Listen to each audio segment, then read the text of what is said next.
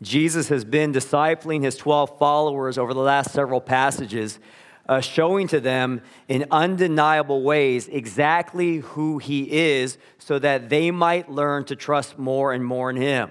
That the more they come to know Jesus, the more they can put their faith in Jesus. That's the whole purpose of studying him. Because faith is not merely about how much you know, but who it is that you actually trust.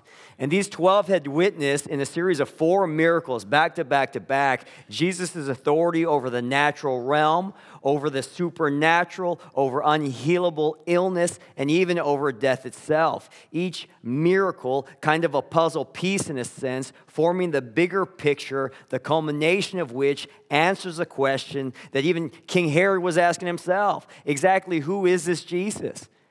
More and more the answer of which is that this Jesus can be none other than the Lord himself, the Son of God. But seeing these things and witnessing these events is not enough. The next step in their discipleship process is to be sent on mission.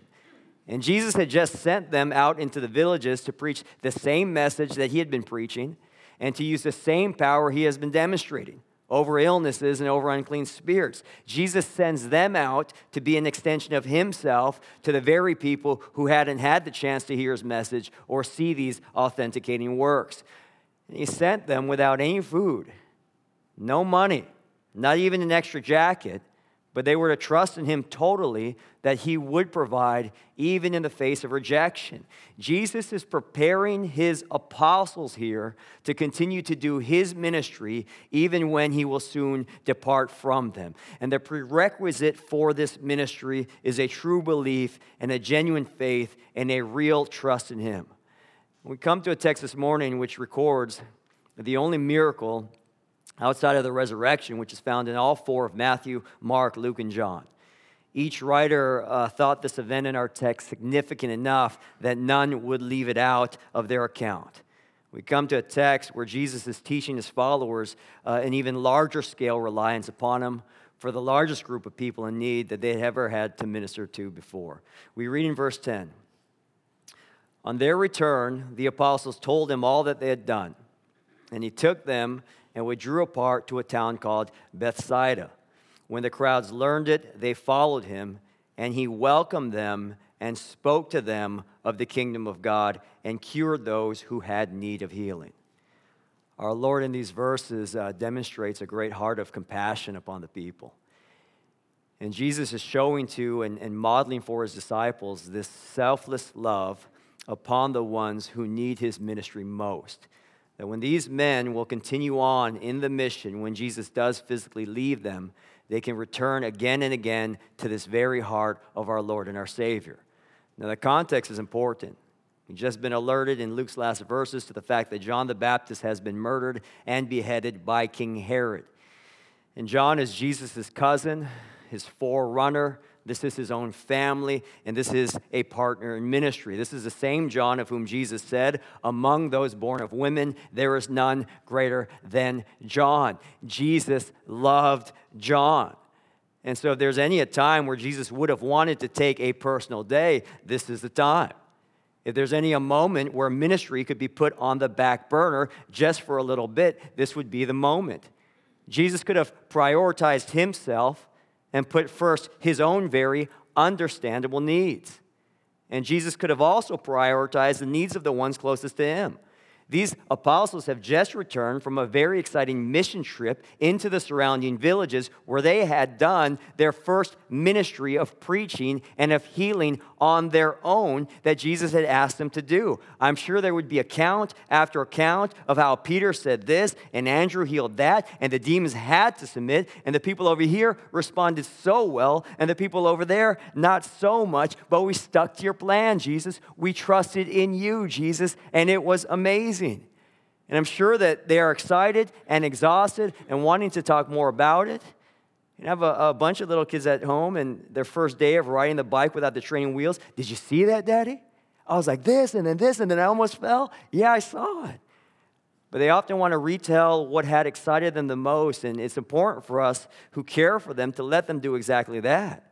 It completes the joy and spreads it more. And so there's any a time for Jesus to minister to his own very close and intimate followers, to listen to their triumphs and their heartbreaks and their analysis of what Jesus had just sent them to do, to witness their own personal growth in the process, and a time to be away from the crowds. Just wait a day. I'll be back tomorrow. Wouldn't it be now?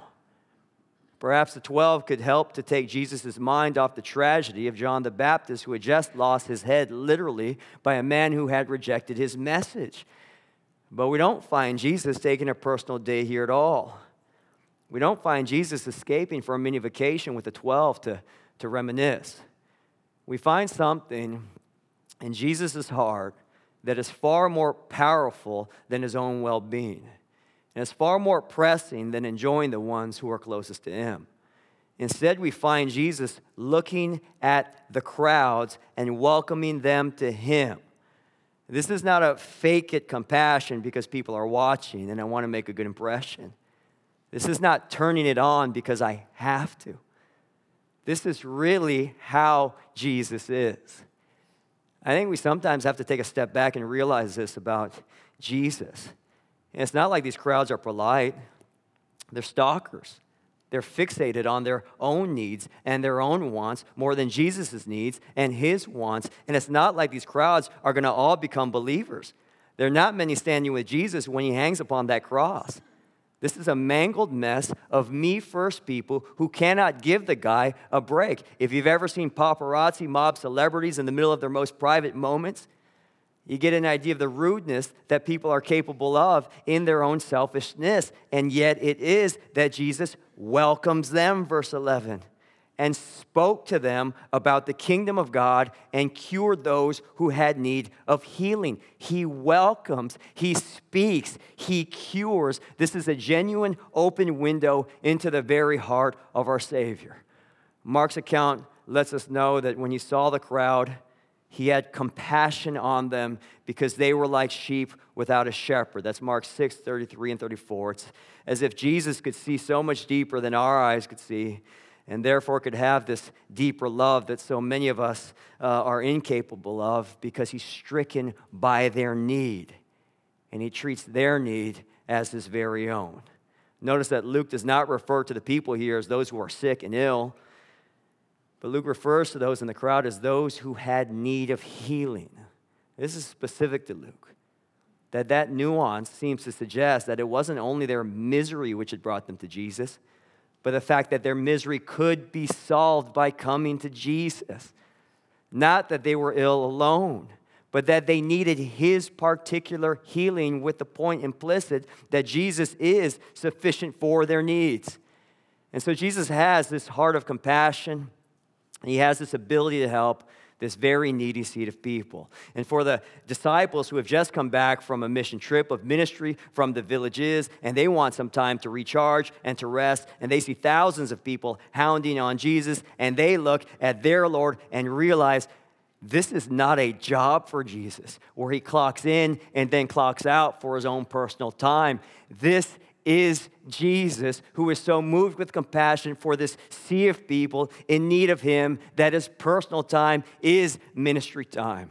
And that he is moved to action because he knows that there is always more ministry to be done than even he can handle in this moment. And there are always more crowds that need healing than he is able to touch, and always more ears and hearts that need to hear the good news of the kingdom of God than he is able to preach to before he departs. And we begin to see more and more that the Lord over the storm, with authority over the supernatural, supremacy over the human body, in sickness, and even more powerful than death, this supreme Jesus is also servant Jesus, who willingly allows our needs to trump his very own. This is important for us to know, brothers and sisters, when we find ourselves in need.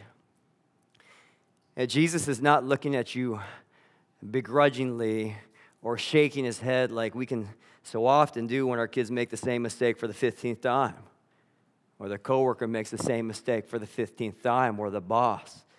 But Jesus is looking at you with an eagerness to help you and to heal you where you need it most, if you would just but come to him.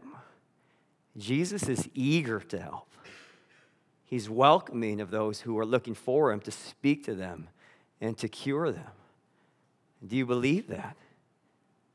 Do you believe not just in Jesus' might and in his power, but do you believe in his very heart for you?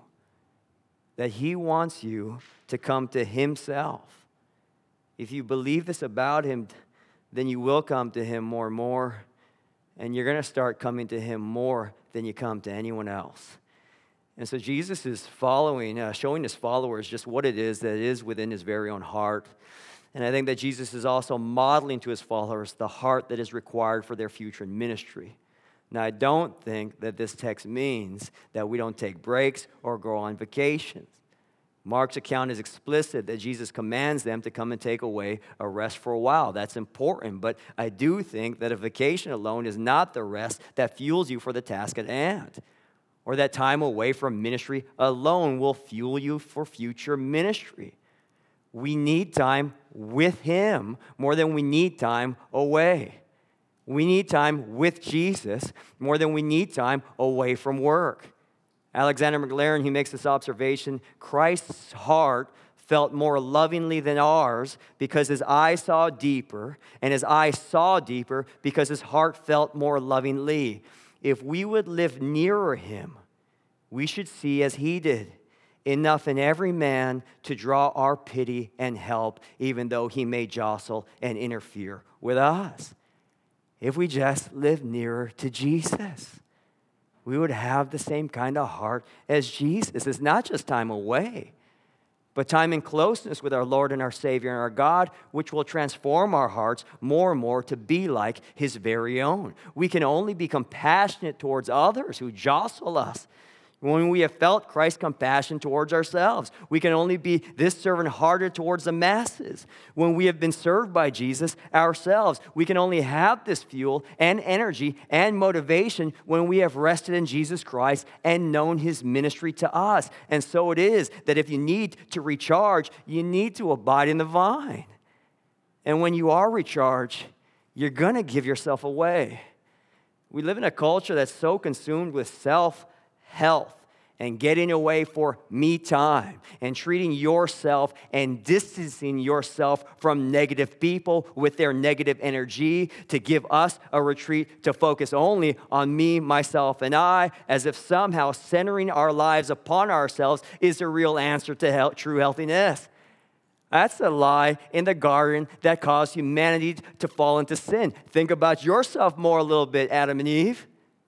More than God. And then we sometimes wonder why the church appears to be getting less effective. Perhaps it is that so many churches have bought into the lie of the devil himself, that more me time and less negativity is the answer to all of my ailments, and not closeness to Christ, which makes us less me-focused and more compassionate towards the crowds with the heavy negativity, and more outward-oriented to the very ones who are in need of healing.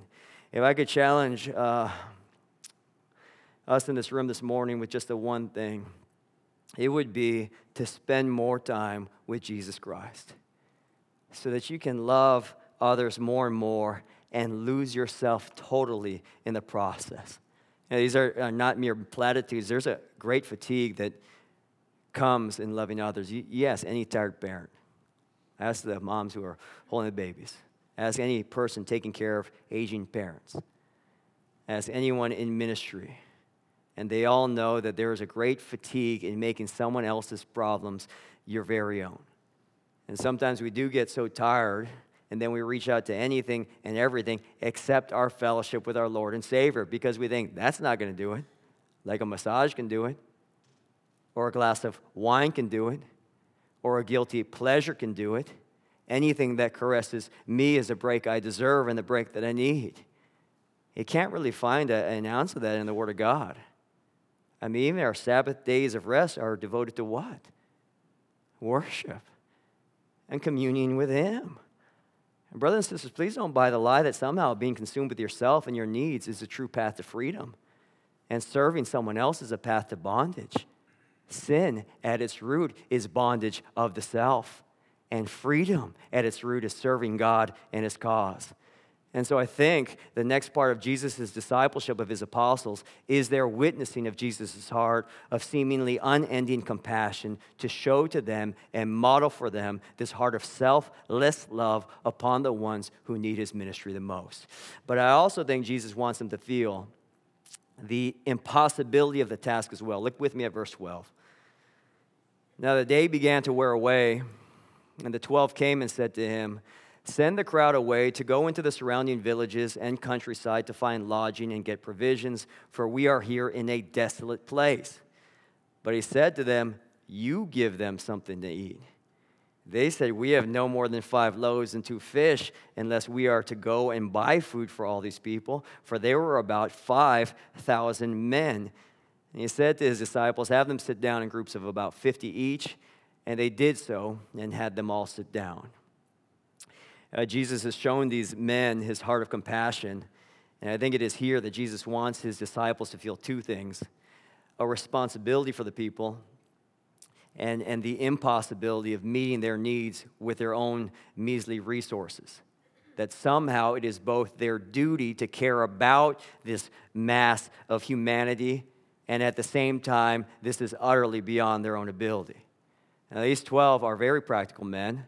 As the day began to wear away, the sun's about to go down. This is not an era of street lights or cell phone flashlights. When it's dark, it is very dark.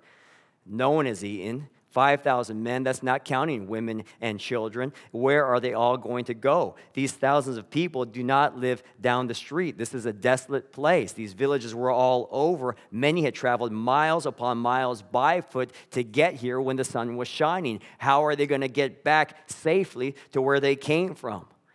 And so they let Jesus know, we're in the boonies. We do have a responsibility to let these people know that they got to leave, fend for themselves, before it becomes harder and harder to do so. That's very practical advice, especially to someone who may have gone a little bit long in your teaching, Jesus. But Jesus responds to them, you give them something. You give them something to eat. Subtitle, this is your responsibility. The needs of this massive crowd is your responsibility. Jesus wants to impress upon his followers the weight of that he feels himself for the thousands upon thousands of people who need Jesus. But Jesus also wants them to feel at the same time this impossibility of the task as well. These 12 already know it's impossible. We got 5 loaves and 2 fish. That's going to barely feed us. We could try and buy food for all these people, but that's ridiculous. We just came back from a mission trip where he told us to bring no money. So if that's what you're suggesting, when you ask us to give them something to eat, we just don't see how that's possible. Now here's the thing. I don't think this conversation is for nothing. Jesus can make food appear when he wants to make food appear. In Luke chapter 5, he caused enough fish to jump into the nets of the fishermen there who hadn't caught anything all night. Jesus caused a great enough catch that the nets began to break and the boats began to sink. Jesus can feed all of these people without ever having this conversation with his followers. But Jesus is not about merely demonstrating his own authority at this point in the text. Jesus wants to teach his followers how his power is relevant for their mission through them. And these 12, and all of us who follow Jesus as well, are called to mission too thousands of years later. And we need to feel the responsibility for the people around us who need Jesus. This is not just for the preacher or the pastors or the church staff. And this is not a weight that only apostles should feel. This is a weight that we all as Christians should feel. This is a compassion that we all as Christians should have for the people around us and for the harvest and for the ends of the earth, for the people in our communities who have need of Jesus and may not even notice. Jesus wants us to feel that burden which he feels. But we so often, we want to take that responsibility off of us and place it on someone else or excuse it. We only got 2 fish, Jesus. We can't do anything but feed our own mouths. We don't have any money or any influence, so these people are going to have to fend for themselves. This cannot be our responsibility because we can come up with valid excuse after valid excuse after excuse to prove to you, Jesus, why this sea of unbelievers in front of us has nothing to do with us. They are not our problem. It's too impractical.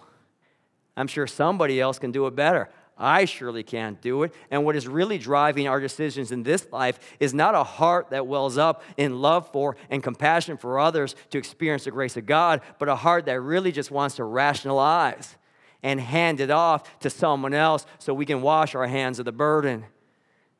This is practically impossible. He cannot reasonably ask us to minister to all of them, but Jesus wants his followers here to feel the burden for other people, even when it feels impossible that they can meet their need. And I think it is that this miracle is recorded in Matthew, Mark, Luke, and John for this very point, that Jesus will command us to do what is beyond our capabilities. Jesus will often want us to feel responsibility that is too heavy for our narrow little shoulders, but that doesn't mean we don't do it. That doesn't mean we avoid it. That doesn't mean we brush it off or hand it off entirely. And these 12 do. They don't rebel. They start to go through the crowds and put them in groups of 50. There's faith here, but it's a faith that needs to be stretched a little bit more. It's a faith that needs to grow a little bit more, because what these disciples have to understand, and what we so often have to understand as well, is that God works at the very point of our inadequacy. And we'll often use what little we think we have and what smallness we can offer to do things which are utterly unexplainable, which is where Jesus brings them to in the next few verses with a revelation of his own power and his own sufficiency. Verse 16, and taking the 5 loaves and the 2 fish, he looked up to heaven and said a blessing over them. Then he broke the loaves and gave them to the disciples to set before the crowd. And they all ate and were satisfied, and what was left over was picked up, 12 baskets of broken pieces. This is the largest scale miracle that we have seen thus far in the book of Luke. You can't fake this. There are thousands of hungry witnesses who are no longer hungry anymore as a result of this demonstration of power. But Luke states the facts of the miracle in such a nondescript way. He took the loaves and the fish, looked to heaven, said a blessing, broke the loaves, gave to the disciples. They all ate and were satisfied. This is nuts. Can you imagine being one of these disciples and watching Jesus break that bread and tear that fish, and the bread doesn't seem to be getting any smaller? And the fish isn't running out, and you're running from one group of 50 to the next and coming back, and Jesus is still on loaf number 1. How did he do that? What did it look like? Start making it rain? Even if I had 1,000 fish and 1,000 loaves, I wouldn't be able to get it to everyone this quickly. Give me some details, Luke. Give me a better visual. Where's the parting of the seas and the fire from the heavens? But it's so nondescript. It's so matter of fact that the impossible task and the weighty burden of responsibility for the masses of people that litter that village side, they all ate and they were all satisfied because of the power of Christ. Jesus himself is sufficient, period. There's no fancy magic here. Jesus Christ is sufficient for the impossible task. He's sufficient for this weighty responsibility. What we in and of ourselves are impotent to do and powerless to accomplish, Jesus Christ can accomplish through us. And this is the preparation that his followers need. As the 12 looked to the thousands and looked down at these 2 little fish and looked up to the thousands again and back down to their 5 pieces of bread and out to the thousands again and shrugged their kind of shoulders, this utter helplessness is not the end of the story, because they put all that into the hands of Jesus. And when all is said and done, they carry 12 heavy basketfuls of leftovers, 1 for every single one of them. Matthew Henry writes, ministers can never fill people's hearts unless Christ fills their hands. And I don't think this passage is ultimately about feeding people. And the need visualized in this hunger for bread and fish is not merely about hunger for bread and fish. And this miracle is a picture, a portrait of the entire world. It's in need of healing. It's in need of a healing that only Christ can provide. There are people who are diseased and hungry and sin sick and falling all over each other and rude and selfish. It's a picture of mankind in poverty and waywardness without any kind of strength or power to do anything about the situation at all. And whatever people have in difference, what all of humanity has in common, a fundamental similarity is that we have each and we have all turned from the Lord. We have all disobeyed his commands. We have refused his lordship and thought we could live our lives in a better way, and people are living in whatever which way they want.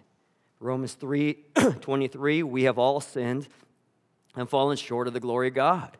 And yet it is that the one in our text who would not even turn a stone into bread to feed his own face in his wilderness would multiply bread to feed the masses. But this is not about bread.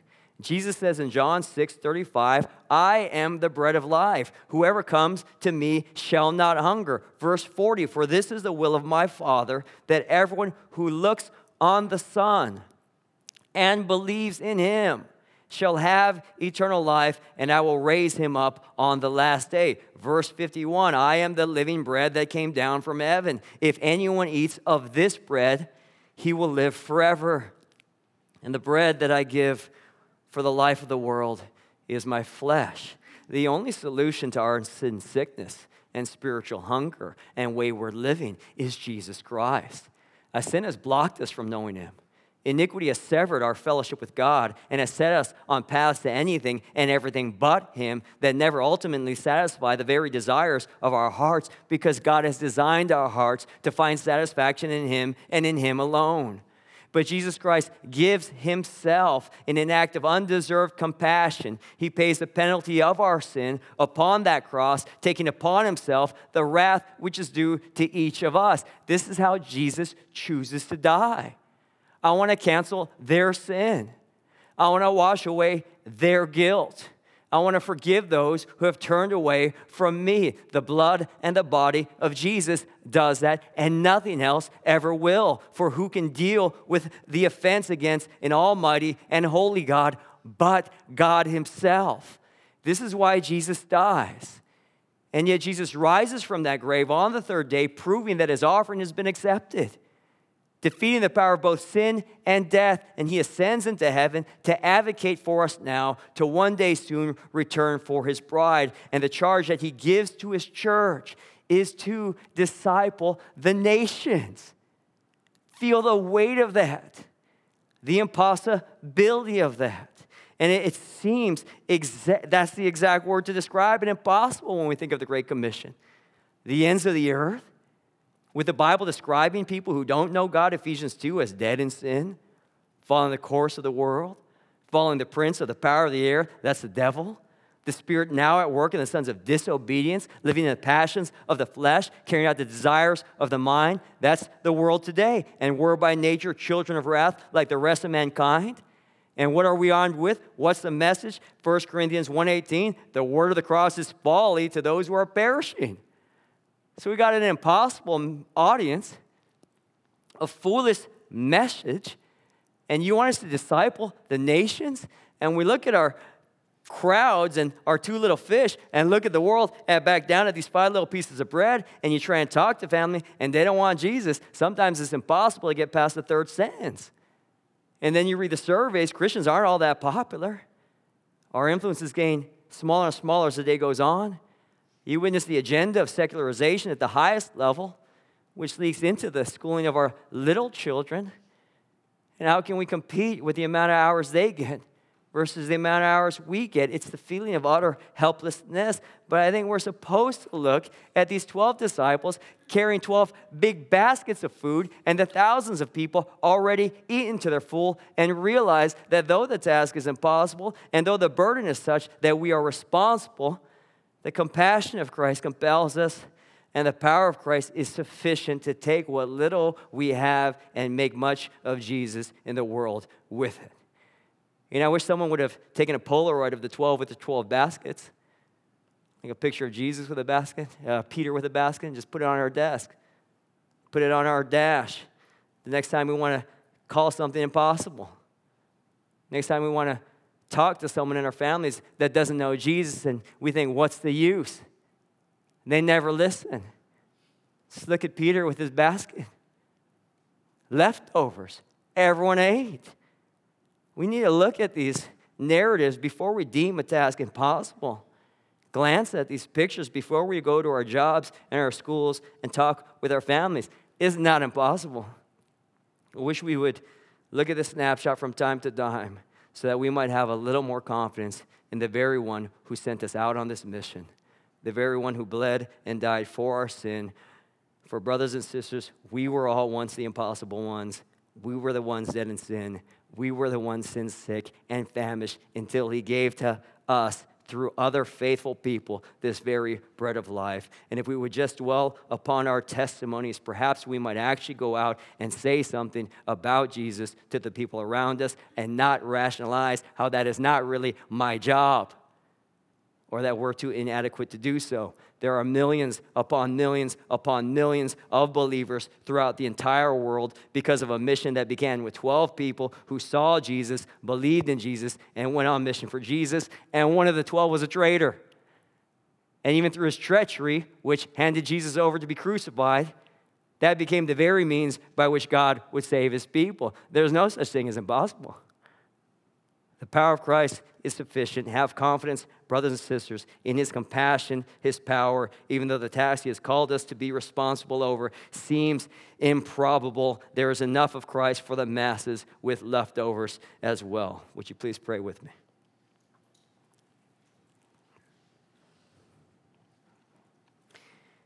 Father, I pray that you would remind us more and more how our smallness and our inadequacies and our weakness, that these are not things that can destroy your decree. I pray that you help us to really believe what we believe, that food multiplied to the masses is not just some old story we read to our kids before bed, but it's an ever-present reality that empowers us to do exactly what you've called us to do. I pray that in our limitations, you would display the power and sufficiency of Christ more and more, and that through our little church family on this corner of this island, you would bring masses of people to be fed by your Son, the very bread of life. Help us live more and more for his glory. Help it to be that our fellowship with him would be our joy and our pleasure. And would you empower us, God, to do what you called us to do. In Jesus' name we pray. Amen.